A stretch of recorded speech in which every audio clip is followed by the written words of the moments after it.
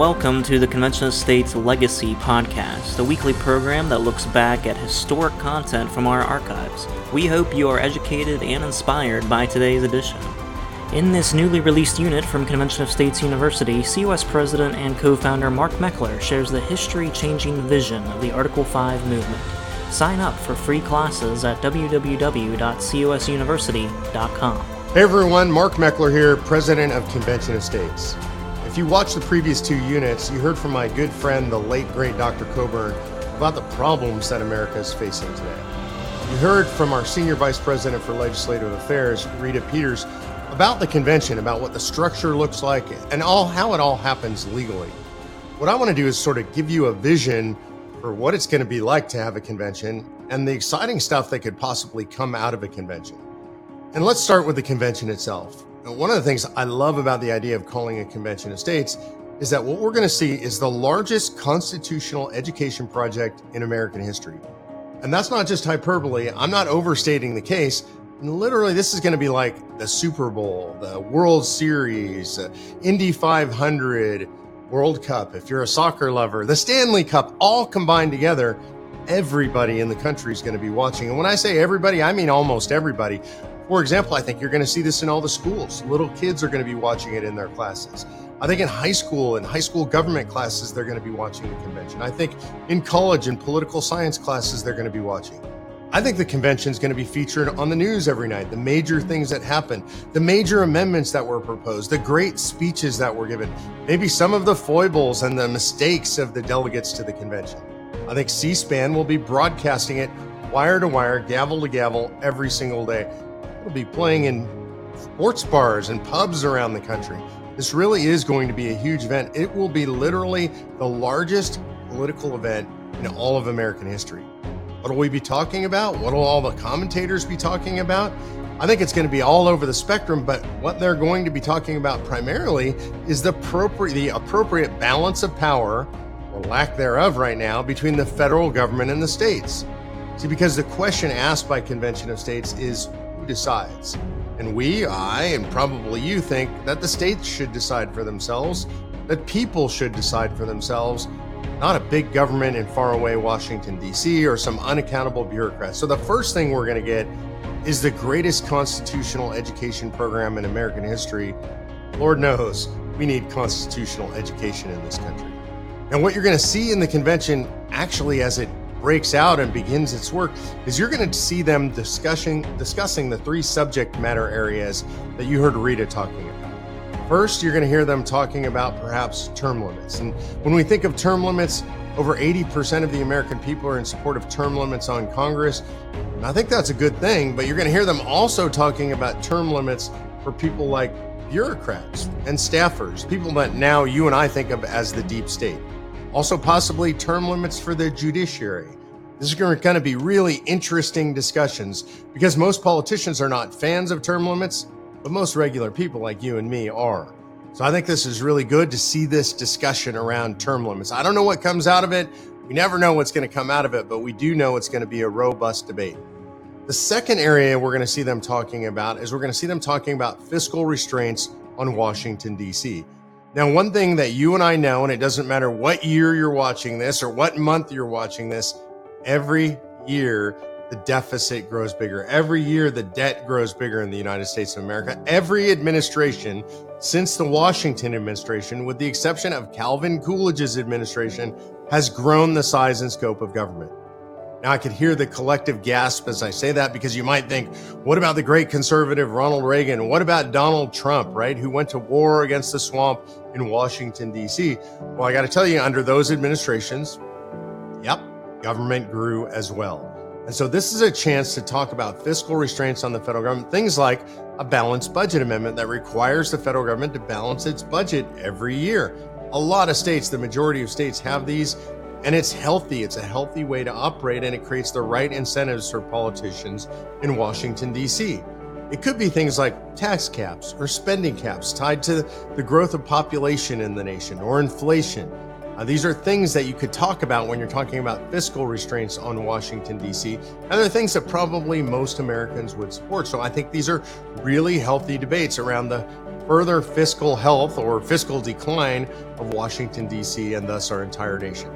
Finally, and I think most importantly, we're going to see a discussion around the idea of limiting the scope and the jurisdiction of Washington, D.C. Now, those are terms with legal meanings, but I want to really simplify it. What it means is there's going to be a debate about Washington, D.C. and what they're allowed to do and what they're not allowed to do. I think this is really important because right now we have a federal government that's pretty much allowed to do almost anything it wants to do. It intervenes in every area of our lives, and this is certainly not what the framers intended. So, for example, we could have a legitimate debate about the Department of Education, Department of Energy, the department, say the EPA, is dealing with environmental regulations, health and human services, agencies that deal with our health. And we saw a lot of that when the country went through the quote unquote pandemic and they imposed all kinds of restrictions and restraints on us. And they involved themselves in the most intimate details of our health decisions. And so in convention, there could actually be a debate around, say, doing away with the Department of Education.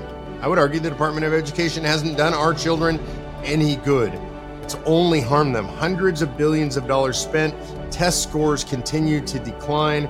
And so why do we have a Department of Education? Why are they taking money from the states, giving it to the federal government, and then the federal government gives some of it back to the states with strings attached? So we could potentially have an amendment that does away with the Department of Education. How about the EPA? The federal government was never meant to regulate the environment.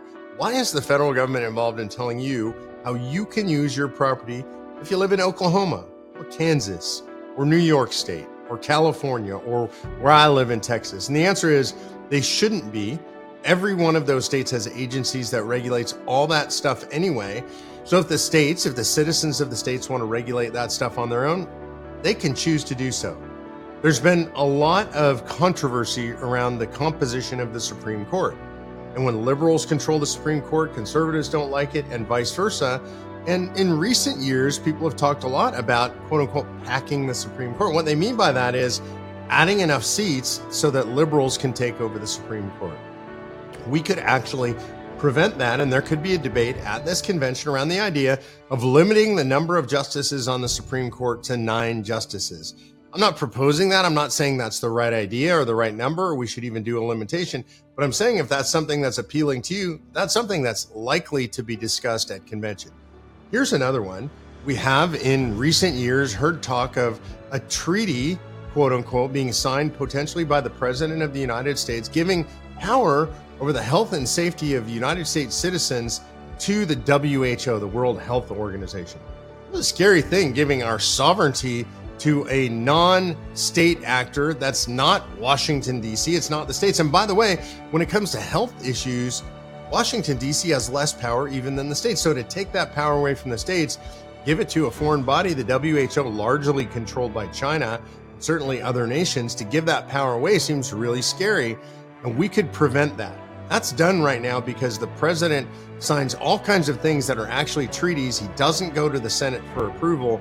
It was never intended to be that way. Anything that looks like a treaty and smells like a treaty, it's a treaty, and we should prohibit the president from entering into treaties other than with full Senate ratification. So these are some of the things that we could actually do.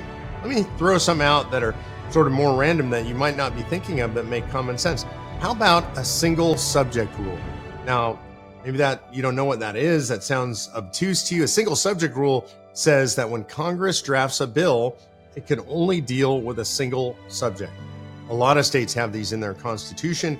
It prevents things like 2,000, 3,000 page omnibus bills. It would have prevented something like Obamacare, which was a multi-thousand page bill.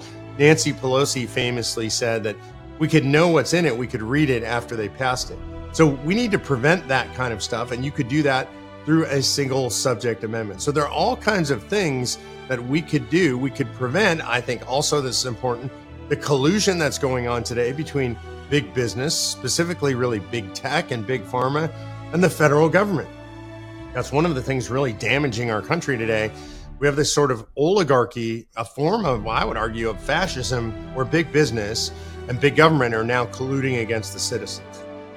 One way to help prevent that is you could have an amendment that prevents people who serve in the federal government, collect a federal paycheck, people who are elected or people who are bureaucrats that are hired or appointed. You could prevent them from ever becoming lobbyists. We right now have a revolving door, right?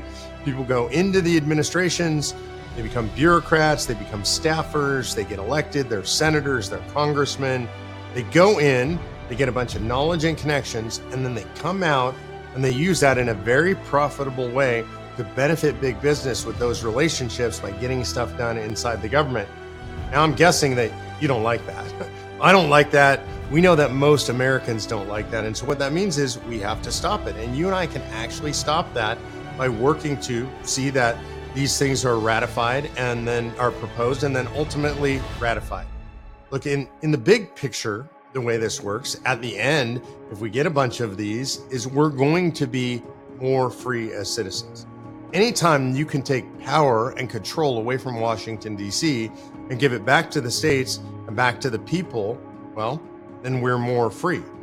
The framers told us, the founders told us that the bigger the federal government, the smaller the citizen. The smaller the government, the bigger the citizen. That was true back in 1787, 1789, when the Constitution was ratified, and it's true today.